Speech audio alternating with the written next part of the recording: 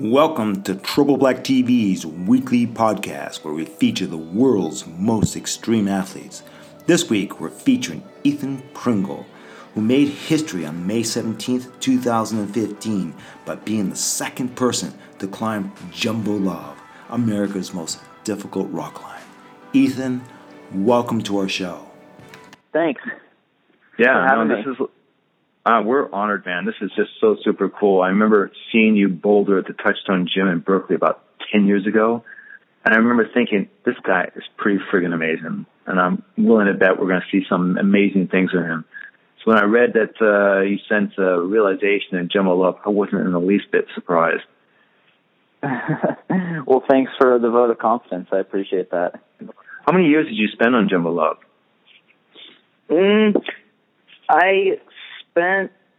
From the time I first tried it to the last season when I sent it, it was probably about 8 years, but there were several years where I didn't try it also. So I probably spent like 5 or 6 season, like half season, quarter season type things, periods on it where I would go and try it for a week or two.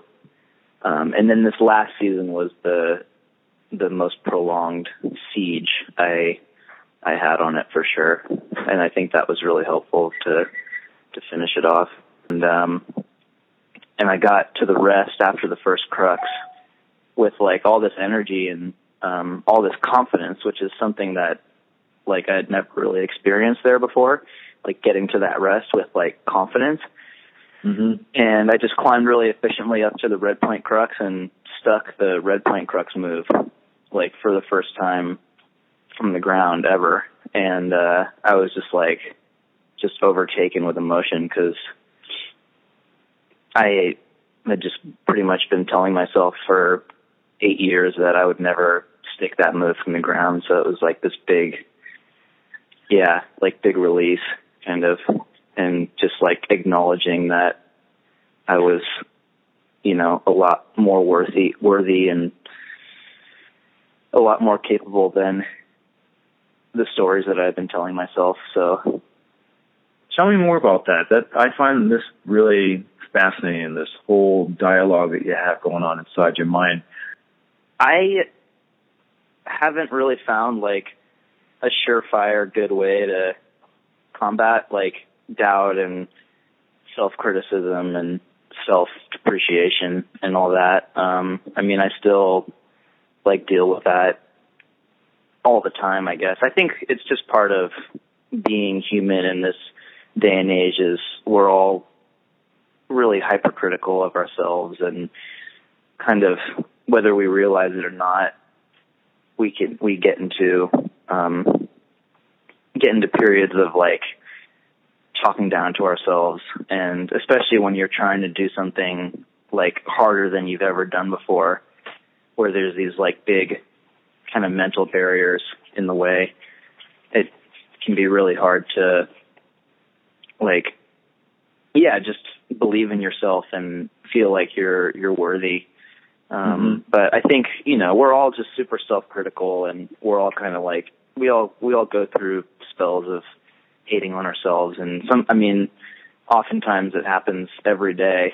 And I think it's important to breathe and just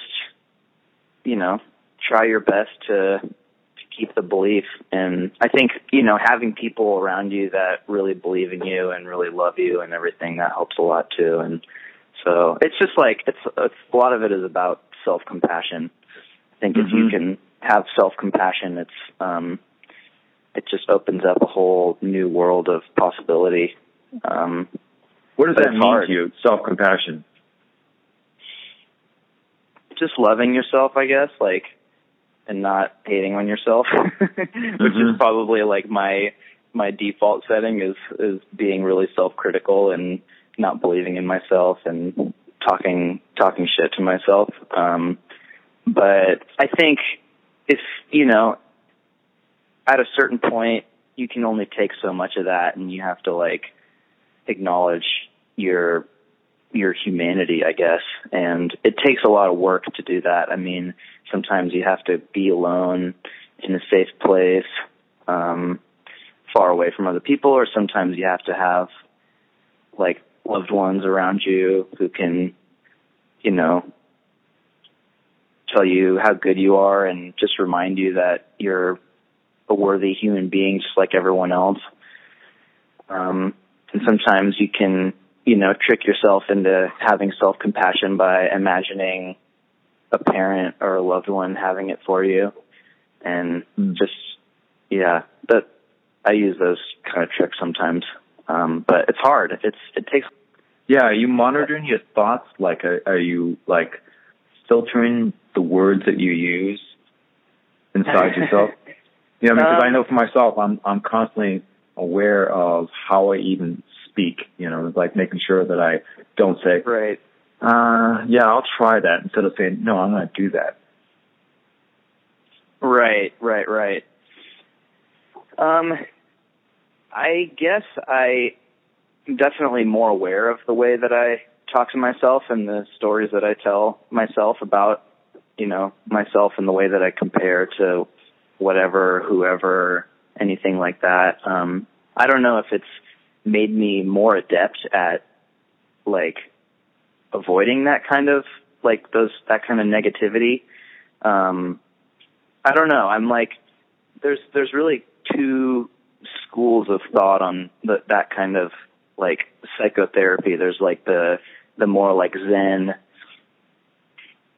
camp where it's like, you know, it's all okay. Like whatever you think or feel is okay. You know, just like pay attention to it and acknowledge it. And then there's like the more like, what's it called? Cognitive behavioral therapy, where you sort of retrain yourself to not, you know, even go there in the first place. And I guess maybe it's just because I don't want to put in the work to retrain myself to not think negative thoughts or whatever, or just that I really feel like no matter how hard I try, I'm always going to think negative thoughts about myself. So it's better to just like acknowledge that and pay attention to it and kind of like, yeah, just have compassion for myself anyway and realize that, you know, thinking negatively about myself is sort of part of the human condition. And isn't that cool in its own way? Is that, you know, we're capable of this complex thought and these complex emotions. And it can be a negative thing at times, but can also be something positive if you let it. So yeah, it's complicated, and I'm definitely not. I feel like knowing or being more aware of all that hasn't really brought me any closer to dealing with it in a more refined way, but I think it's a good thing to be aware of nonetheless. Yeah, I heard when someone once told me, once you become aware of a situation, like aware of these negative thoughts, you become aware. So that's the first step. I think there's a lot of different like tools too, you know, it's like to sort of make you more mindful of what you're feeling, and like writing and yoga and climbing too. It's definitely one thing that can help you through those sort of situations. And it's just a practice like any other, you know, if you feel like you're the type of person that, you know, is super self-critical and, you know, deals with doubt and insecurity a lot. And I think everyone is on a certain level. Like, I think some people are more prone to realizing it than other people, but, you know, everyone deals with it even a little bit. But no doubt. If you are that type of person, I think there's a lot of different avenues to explore. You mentioned something about your breathing techniques. And I read that you practice the bumblebee breathing technique. Could you tell us about that? What is the bumblebee? Yeah. Bumblebee breath is like a yoga thing. Georgie taught me that, like last spring when we were here in Vegas when I was trying Jumbo Love, and I got into this mode of trying to take really good care of myself, and so I quit coffee and was paying much more attention to my diet and doing a bunch of yoga in Mike Doyle's backyard. And one of the things that we would do out there was this bumblebee breath. And it's basically just like you exhale all the air out of your lungs. You take a really deep inhale, like all the air you can, and then you kind of hum through your nose, I guess, as you exhale. And it's more like you're not trying to exhale, you're just trying to like hit a certain pitch with your like sinuses almost when you're like exhaling the air out of your lungs. And it's just really calming and centering, and it kind of it's like this loud hum, and it's very, I don't know, very centering, and it just sort of quiets the voices in your head. And when I was doing it a lot, I was like noticing that I could exhale for like 30 or even 45 seconds sometimes.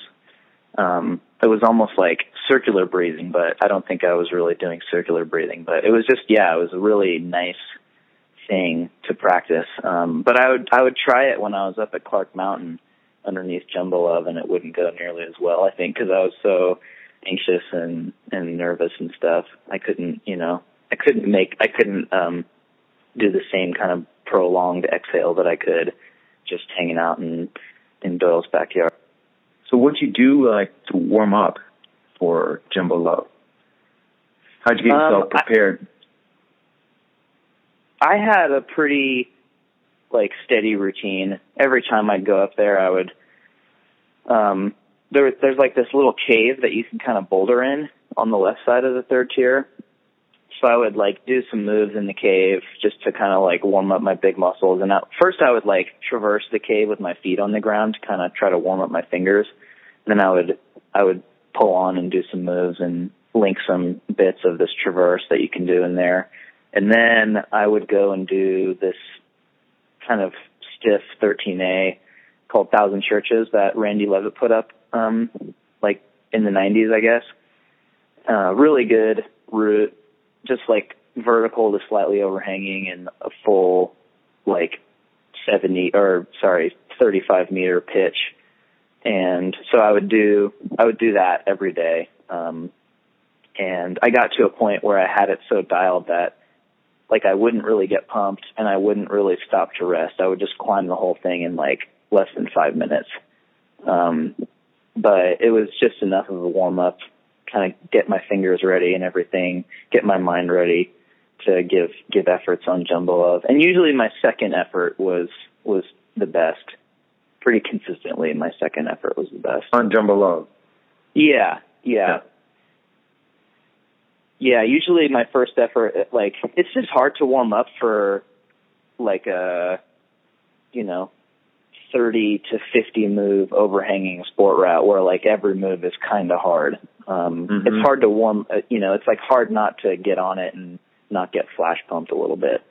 So sometimes it would just take getting on it once and having a sort of less than ideal try to get really warmed up for a better second go. How much time would you give yourself after warming up in the 13 before jumping on Jumbo?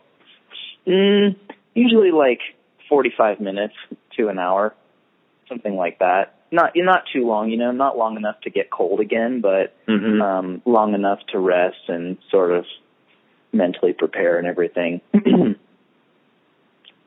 then after the first try, I'd usually give myself another, depending on, whether Georgie was climbing or not, or whether Spencer was climbing, just give myself another, hour or so to rest after the first try. Sometimes longer. Sometimes it would be closer to an hour and a half. You were involved in establishing Jumbo Love, weren't you? put some of the bolts in and all that? No, I didn't put any bolts in. That was all Randy Levitt, wasn't it? Well, Randy, it was funny because that's the first route that Randy bolted at Clark Mountain. And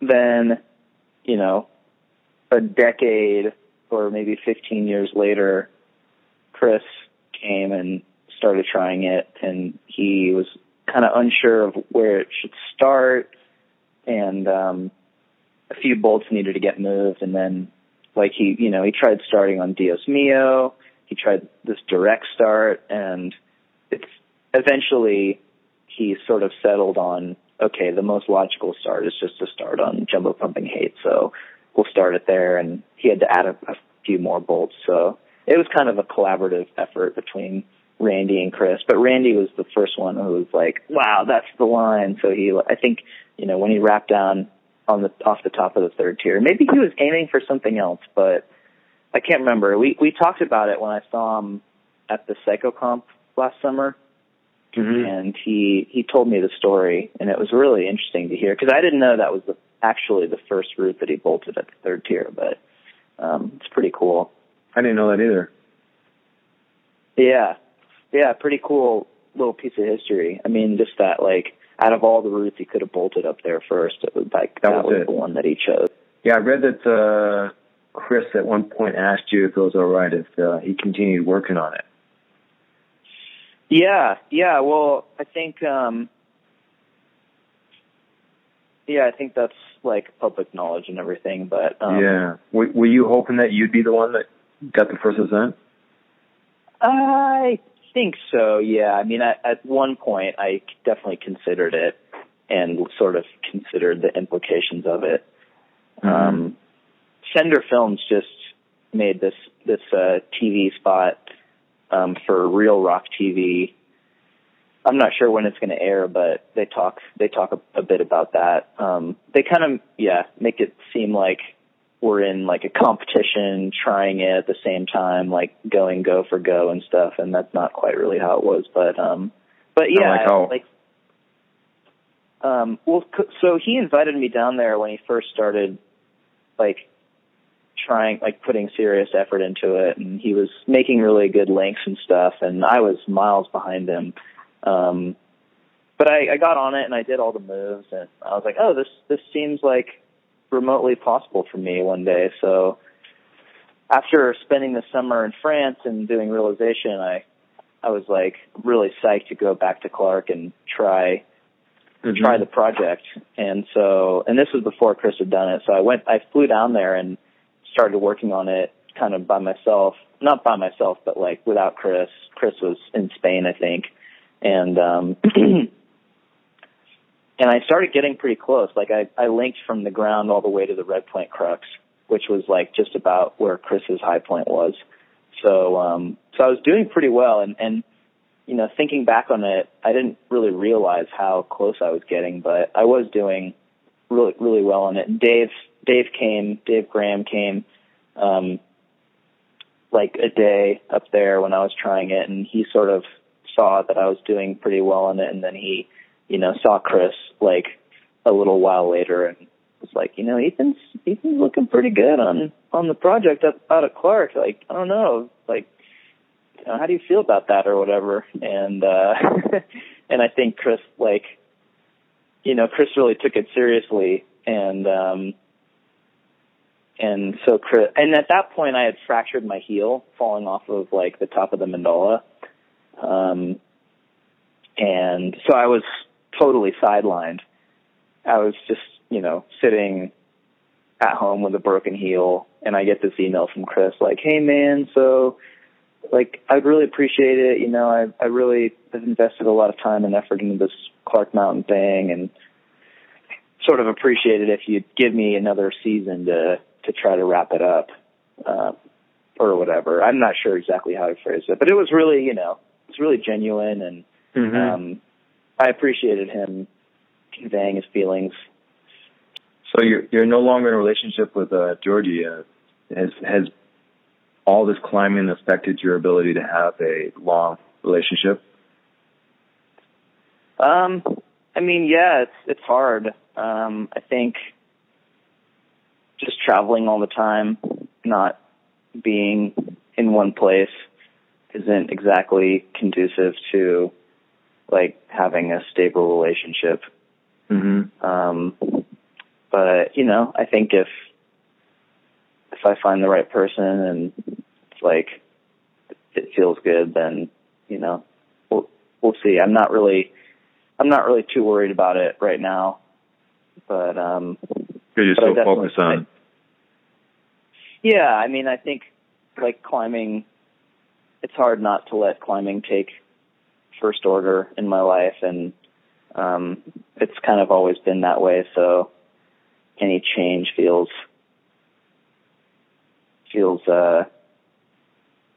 strange and scary. But but I definitely think about it a lot. I mean, you know, who wouldn't? It's part of the human nature. Yeah. We all want, you know, companionship and love and validation and all that. So it's, you know. So I got to ask you, because there's so many athletes like boxers and professional road bikers who refrain from sex before a major event. Have you bought into that, or do you find it doesn't matter? Yeah, for sure. No. I think it makes a very noticeable difference for me. But whenever I bring it up to other climbers, like I feel like I'm the only one who feels that way. That like, you know, doing that before a big performance is like a hindrance. But I think it definitely is. Like I've done quite a bit of personal research, and I feel like it really hinders my performance if I, you know, do whatever the night before, or even sometimes like a whole 24 hours before. I feel like sort of. What do you feel? I feel powered down. Yeah, I don't feel as strong. Yeah, I had to ask because, you know, it's almost like the forbidden question. No one dares to ask these type of questions. But, you know, it is in the back of our mind. It's like, geez. Yeah. Well, I'm definitely in the camp of it affects my performance in negative ways, but it's sad. I mean, I wish it didn't, but I don't know. Maybe it's all in my head, but I feel like it's not. I feel like it definitely like does. So, what about you? Have you experimented with this? Yeah, I have. You know, and I wrestle with it all the time because it's like, on one hand, I love that human connection, right? Especially with a person that you really love. And on the other hand, you know, in the back of your mind, you're just going, I know it's going to zap, you know, because it's a physical act itself, and you do deplete yourself. Right. So right. I have to say that I lean in the camp that you're talking about. I wouldn't refrain if I'm just training and working something. Right. But if I'm going for a hard stand, or if I was going to do, say, a building climb, for example, I would definitely refrain because I had to have my mind completely focused. Right. Yeah. No. Human connection, or in my case, just one-on-one, one person connection. Yeah. Without any other humans. So when you're working on something like Jumbo Love, and it's over a period of time, and every time you get on it, I mean, aren't you going for the send each time? Yeah, I mean, pretty much every time I got on it this last season, I would try as hard as I could, like, well, maybe not as hard as I could, but I would, you know, ostensibly be giving like a send go, send burn, like every time I got on it. But then if I fell, you know, I would get back up, and sometimes I would try to refine beta or link sections or whatever. I certainly didn't lower to the ground every time. Only after a certain point did I start lowering to the ground if I fell. But that was only once I started getting really close. I think once I had that breakthrough attempt where I stuck the red point crux from the ground for the first time, then I started saying, like, okay, I fell, I'm going to lower and save my energy for another try or whatever. So were you refraining from having sex that whole period? I mean, not like the whole entire time. If I knew I was going to have a rest day or two, then yeah, I would feel fine about it. I think if you have like a whole 24 hours,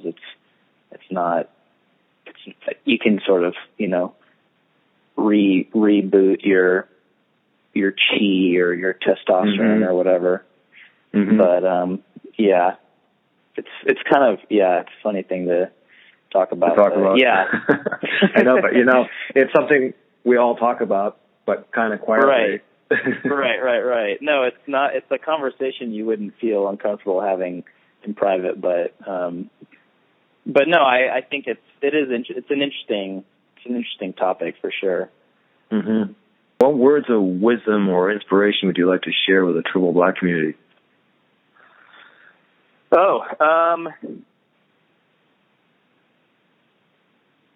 Don't forget to breathe.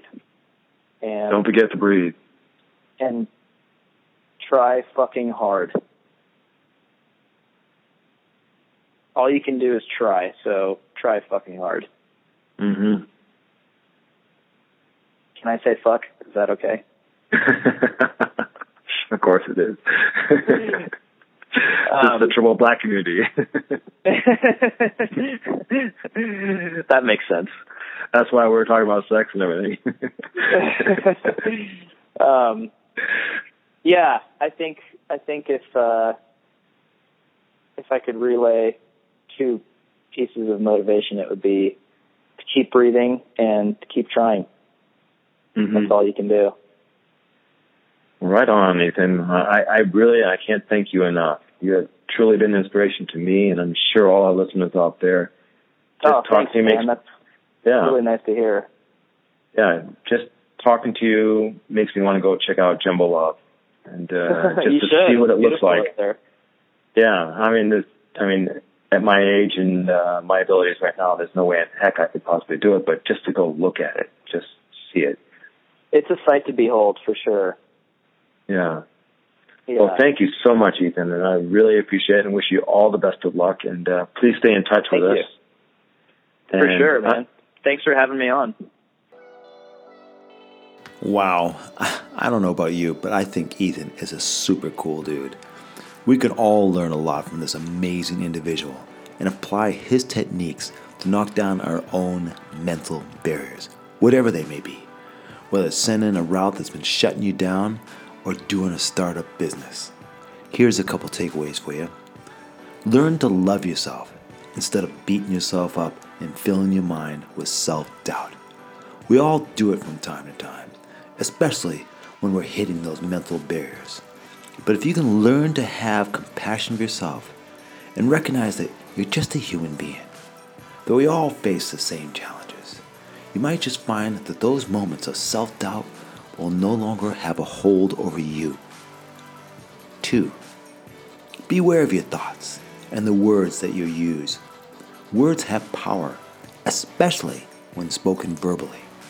It's okay to have negative thoughts. We all get them from time to time. I know I do. But if you can learn how to reel them in and replace them with positive words, you'll be amazed by the results. And finally, if you're having a difficult time quieting your mind, try the bumblebee breathing technique that Ethan described. You don't have to make a production out of it. You can pick a place where you can be quiet, like at the base of the cliff with your back against the wall. Just take a deep breath, then release it slowly and make a humming sound. Do this for 2 or 3 minutes and you'll be amazed how calm and at peace you will be. Pretty cool stuff, isn't it? Well, until next week, my friends, this is Dan Goodwin with Triple Black TV, your entertainment source for extreme sports.